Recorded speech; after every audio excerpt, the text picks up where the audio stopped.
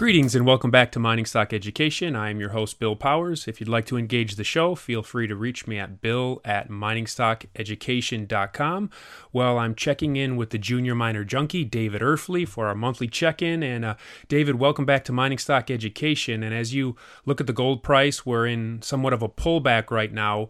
But what are the key indicators that you're looking at to determine what might happen next in the gold price? Well, we got the Federal Reserve minutes coming out here today. This is Wednesday at 2 p.m. Eastern time, and we're going to find out what Powell had to say during the last meeting. But he had a speech yesterday, and he talked about incrementally increasing the reserve supply. Buying more treasuries, and basically more QE, but not calling it QE. So the gold price reacted to that, but I'd like to see the gold price get over 1525 here to see more upside. But also you have to look at 1550 as really strong resistance going back to the last bull market.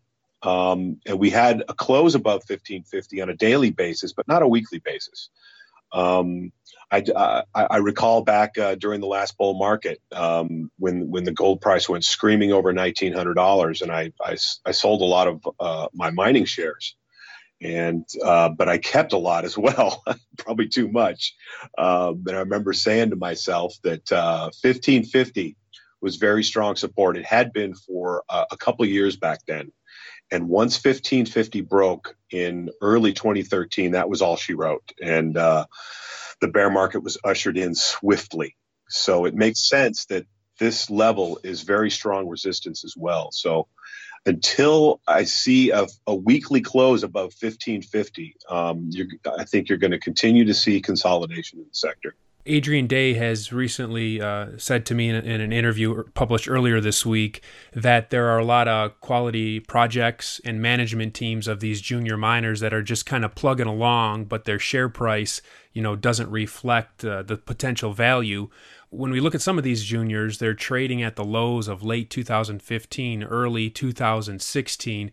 What would be your comment now about investors that want to jump into the junior gold sector, but they're concerned about their downside? I would say just be very careful because let's face it, I'd say 80 to 85% of these juniors are not worth investing in.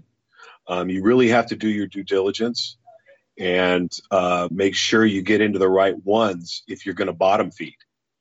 Because a lot of these companies, they don't have access to capital. They don't have the management teams that have the access to capital.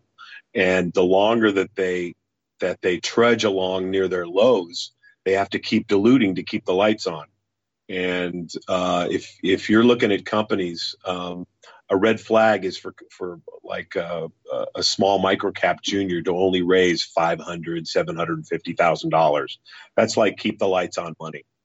You want to see who gets into these placements, the owners, the investors. If there's a mid tier or a major that's taking a strategic placement, you want to make sure that the right hands are getting into the stock, and you want to make sure that the management team does have that access to capital. Yeah, and even some of them that have the access to capital that I've talked to, they've said, Bill, our spending is tight. We're on conservation mode. I've been told that by actually 3 companies in about the last month. Right. Yeah. I mean, that's what happens. And if you talk to these companies and they say that they're in conservation mode, and then they end up only raising the amount that I just mentioned, like 500,000 or 750,000. I mean, that's not a company that I want to invest in. It's pretty much just keep the lights on money. Right now for you, if you're going to invest in a private placement opportunity, what would that look like? What kind of private placement opportunity would intrigue you enough that you would put your capital into it? Yeah, that's a great question, Bill. I've shied away from private placements. I just got into one recently after saying that I wasn't going to do anymore. Some of them, they just look too tempting because as a U.S. investor, they make it more difficult for us. There's something called a legend removal process that takes longer for us to be able to sell our shares after the 4-month holding period. So if we get into a private placement that doesn't look like it's going to do well in the short to medium term, and we want to get out of those shares and keep the warrants, we have to wait till all the Canadians get out of their shares first. By the time that happens, we're not getting very much for our shares. So I'm not a person that generally likes to do that. When I invest in a private placement, I believe in the company, and I don't want to sell the shares after 4 months, but sometimes market situations dictate that I should. So, but as far as what I'm looking for in a private placement, I'm looking for a company that has a district scale size land package in a jurisdiction that is a top tier jurisdiction. I'm looking for a tight share structure. I'm looking for management that owns a lot of the shares, and I'm going to ask them how much they paid for those shares. Mm-hmm. And I'm also gonna look for who owns the stock already. What's the ownership structure like in the stock? And also, it's going to have a full 2-year warrant, or I'm not going to do the private placement. Mm-hmm. I was recently talking to a CEO of a private exploration venture that wants to go public in the next few months, and just that question you brought up, Dave, I said they were proposing my shares at 50 cents, and I said, how much did you pay for your shares? And he said the first round was at a penny, the second round was at 10 cents, and I believe the third round was at 15 cents. So yeah. How can you fully be aligned? And he said, well, I assure you we're not going to sell our shares, but buying my shares at 50 times what you got your initial shares at. Yeah, your assurance doesn't mean that much when I'm paying 50 times what you paid for yours, does it? Yeah, I mean, that's why you really got to be careful, Bill. I mean, even if you're just investing in the shares in the market, not through private placements, you got to talk to these guys, and going to these conferences is the best way to do it. You go to the booth and you say you want to talk to the management, preferably the CEO. You want to look him in the eye and you want to ask him these questions. We'll be right back after this word from our sponsor. Orin Resources is a junior exploration company with the appetite of a major, focused on finding the next globally significant discovery to create enormous potential upside for shareholders. It's one of the most aggressive exploration companies pursuing high-grade, scalable gold and copper deposits, and has a premier 7-project portfolio, including its 2 flagships, Committee Bay in the Arctic and Sombrero in Peru. With Orin's unparalleled technical team and highly experienced management with a history of success in advancing and monetizing exploration assets, Orin has been called one of the best in the junior exploration sector. Orin trades on the TSX and NYSE under the ticker AUG. To learn more, go to OrinResources.com. That's AURYN Resources.com. Dave, you invested in a company, Radisson Mining, which isn't the district scale land package and exploration project that you share that you like to look for. Can you talk about why you went? This is a smaller project, but what attracted you to it? Yeah, I'm glad you asked me about that. For number one, it's my favorite jurisdiction. The Cadillac Break in Quebec is my favorite jurisdiction. Number two, they're between 2 very large mines. IAMGOLD's Westwood mine and Agnico Eagle's LaRonde mine. And Agnico's LaRonde mine goes down over a mile, and it's very high grade. And the O'Brien mine, which is Radisson's project, at one time in the 50s was the highest grade gold mine in Quebec. They were mining over 15 grams per ton. And until they mined a little too close to the shaft, it caved, and that was all she wrote. And nothing has become of that project until Radisson picked it up recently. I also liked who got into the private placement. It was Rob McEwen took some of it, and I liked the terms. The hard dollar figure was about $3 million, and only a half warrant. And the flow through was at a higher price, and I like the fact that the management team owns a lot of shares at pretty close to the share price at the time of the finance, and I like the fact that the retail float is not too large. So I usually don't like the share float to be as large as Radisson's is, which is just over 150 million shares at in an early stage project. But they have really strong ownership, and there's not a lot of retail float in that share structure. And they have a 300,000 ounce gold resource right now. Right, exactly. That's another good point. And that cutoff grade on that resource is over 7 grams per ton. So the project has not been drilled below 550 meters. They're in the process of drilling 20,000 meters right now. They're going to be having some drill results coming out any day now, and the drill results are going to be steady through Q1, which is when this sector begins to heat up. So all of those factors made me say, okay, this is one I could take a chance on. And by take a chance on, understand that this is a very high risk speculation. So I don't put any more than 2% of my investment capital into a high risk junior, which is an early stage exploration project. Dave, I've been getting a couple emails about K92 Mining, which has been one of the best performing shares in the last 6 months. What are your thoughts on K92 Mining? Initially, I wasn't interested in the project because Barrick had divested it, and I was a little leery of the jurisdiction. But I did watch it out of the corner of my eye, and they've done a fantastic job of turning this mine around. And they've had some recent jurisdictional problems, but their Q3 that just came out pretty much alleviated those problems, and the stock is going back up. So I wouldn't invest in it now because I look at it as a train that has already left the station. So I know there's a lot of trains that are still sitting on the platform that I'd rather invest in. And but I think whoever holds shares, I wouldn't be selling. What about, could it become a Kirkland Lake or a Wesdome, though, where people see it leave the station, as you said, but then it just keeps rising for the next 18 months? Oh, absolutely. That's why I said that if I own shares, I wouldn't sell them. But okay. I'm just not a person that likes to chase price. Dave, over the last month, you've been at Beaver Creek. You did the Denver.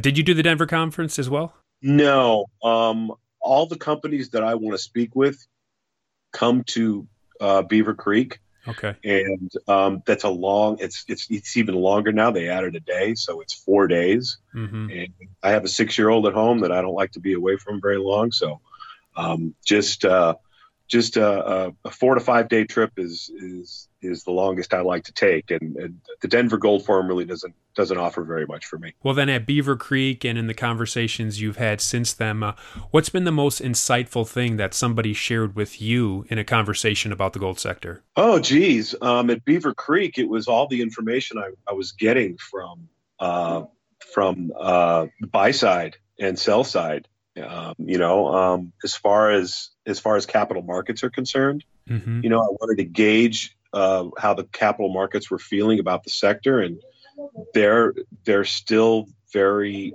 cautious about this move, and understandably so.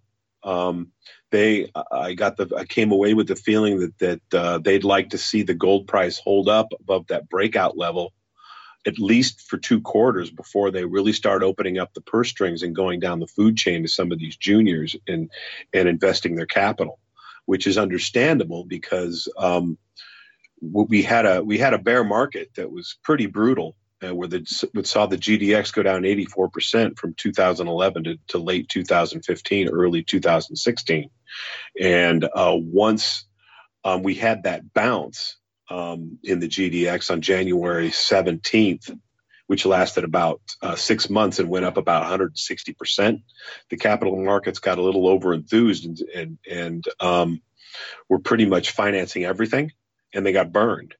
So they would rather see this gold price, this breakout hold up before they get too comfortable in investing in these higher risk juniors. Adrian Day referenced in a recent interview with me that a lot of the mid-tiers that may be looking to add projects are waiting to see what Barrick and Newmont Goldcorp do with their second-tier projects that they're going to unload before they buy any projects. Do you think there's any connection or correlation between that activity, that potential M&A activity, and some of these institutional funds that are still on the sidelines but are really taking a close look at the gold sector now? Oh, sure. Yeah, I think it's very interesting. I'm glad you brought that up. When you see the two largest gold miners in the world speak about divesting projects, while you have Australian miners coming over to North America and buying projects, adding projects. And now you have South African PGM miners coming over to North America and buying PGM mines. So, they're absolutely gauging what's going to come of this divesting of Barrick and Newmont assets for sure. What about tax loss selling, Dave? As we come into Q4 here, where are opportunities for investors? What should we be aware of? Oh yeah, there's always opportunities in tax loss selling. I mean, the longer these juniors that haven't participated in this move in the gold sector, the longer they wallow down at lower prices, they're susceptible to tax loss selling. So the underperformers, the precious metal underperformers are susceptible to tax loss selling, but mostly base metal plays, especially copper and zinc juniors, they're going to be very susceptible to tax loss selling. And as a matter of fact, I think most of their tax loss selling has probably already taken place. If I'm a precious metals, if I'm a junior investor into these high risk companies, and the gold price was going from the 1350 area to the 1550 area, and I got these base metal plays that I'm sitting on that aren't going anywhere, and I don't think they're going to go anywhere because this trade war looks like it's never going to end. I'm selling for tax loss in July and August and September. So I think a lot of that tax loss selling has already taken place in some of these base metal plays and uranium plays also. And uranium juniors tend to bottom in November. You take a look at a lot of these uranium juniors, they tend to bottom in November. So that might be an opportunity for some people who have very high risk tolerance and have a long-term view of holding uranium stocks, because those can be especially volatile and especially risky, because if there's a nuclear accident anywhere on the planet, they're going to get hit hard. So that's a sector that requires a much stronger stomach. So in the last 2 years, I've observed you've been in and out of uranium juniors. You do have a uranium junior on your watch list now. So is that a possibility for you next month then? That is a possibility. Yeah, you mentioned my watch list. I have a watch list of 20 companies that I like to follow, just in case I want to sell something in my portfolio and replace it. I have a watch list of vetted companies that I've already done a lot of research on, that I feel that would be good speculations at a particular price. David's website is juniorminerjunkie.com. Dave, is your subscription service, which is limited to 250 people, is that completely filled up right now? Yes, it's filled up right now, but I'm beginning to get some cancellations. So I'll be announcing some openings here pretty soon. I like to wait till I get at least 5 to 10 openings before I send out an email to people on a watch list. I do have a watch list. So if you go to my website and you click on the subscribe tab, there's a waiting list that you can sign up to. And there's about 25 people on it now. And what I will do is I will send out an email to everybody on the waiting list, and it'll be a first come, first served basis if you'd like to subscribe. Excellent. The website again is Junior Miner Junkie. Miner is spelled with an E and Junkie is spelled with a Y. Dave, as always, I appreciate your insights. Thanks for joining me. Always great to talk to you, Bill. Thanks for having me. Otis Gold Corp is a gold development and exploration company with quality projects in the pro-mining state of Idaho. Otis's flagship Kilgore project has a resource of 961,000 gold ounces, and its recently published preliminary economic assessment demonstrated an impressive post-tax IRR of 53% at $1,500 gold. In addition to the significant expansion potential at Kilgore, Otis is exploring its highly prospective Oakley project. This Carlin-type gold deposit already has an inferred resource and previous near-surface drilling intersected 123 meters of 0.69 grams per ton gold. Otis Gold Corp trades in New York under the ticker OGLDF and in Toronto under the ticker OOO. That's triple O. To learn more, go to otisgold.com. That's otisgold.com.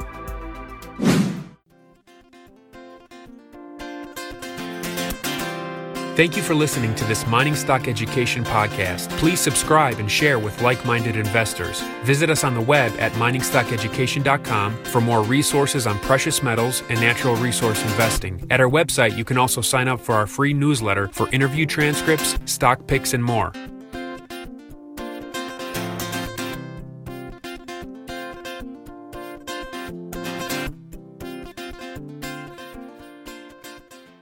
This podcast is for informational purposes only and is not to be considered personal legal or investment advice or a recommendation to buy or sell securities or any other product. We make every effort to be accurate, but the information presented is not to be considered infallible. It may contain errors, and we offer no inferred or explicit warranty. If personal advice is needed, consult a qualified legal, tax, or investment professional. Do not base any investment decision on the information contained on miningstockeducation.com, our podcasts, or videos. Make sure you always conduct your own thorough due diligence before investing. Realize that we may hold equity positions in or be compensated by some of the companies we feature and therefore are biased and hold an obvious conflict of interest. For our full disclaimer, please visit our website.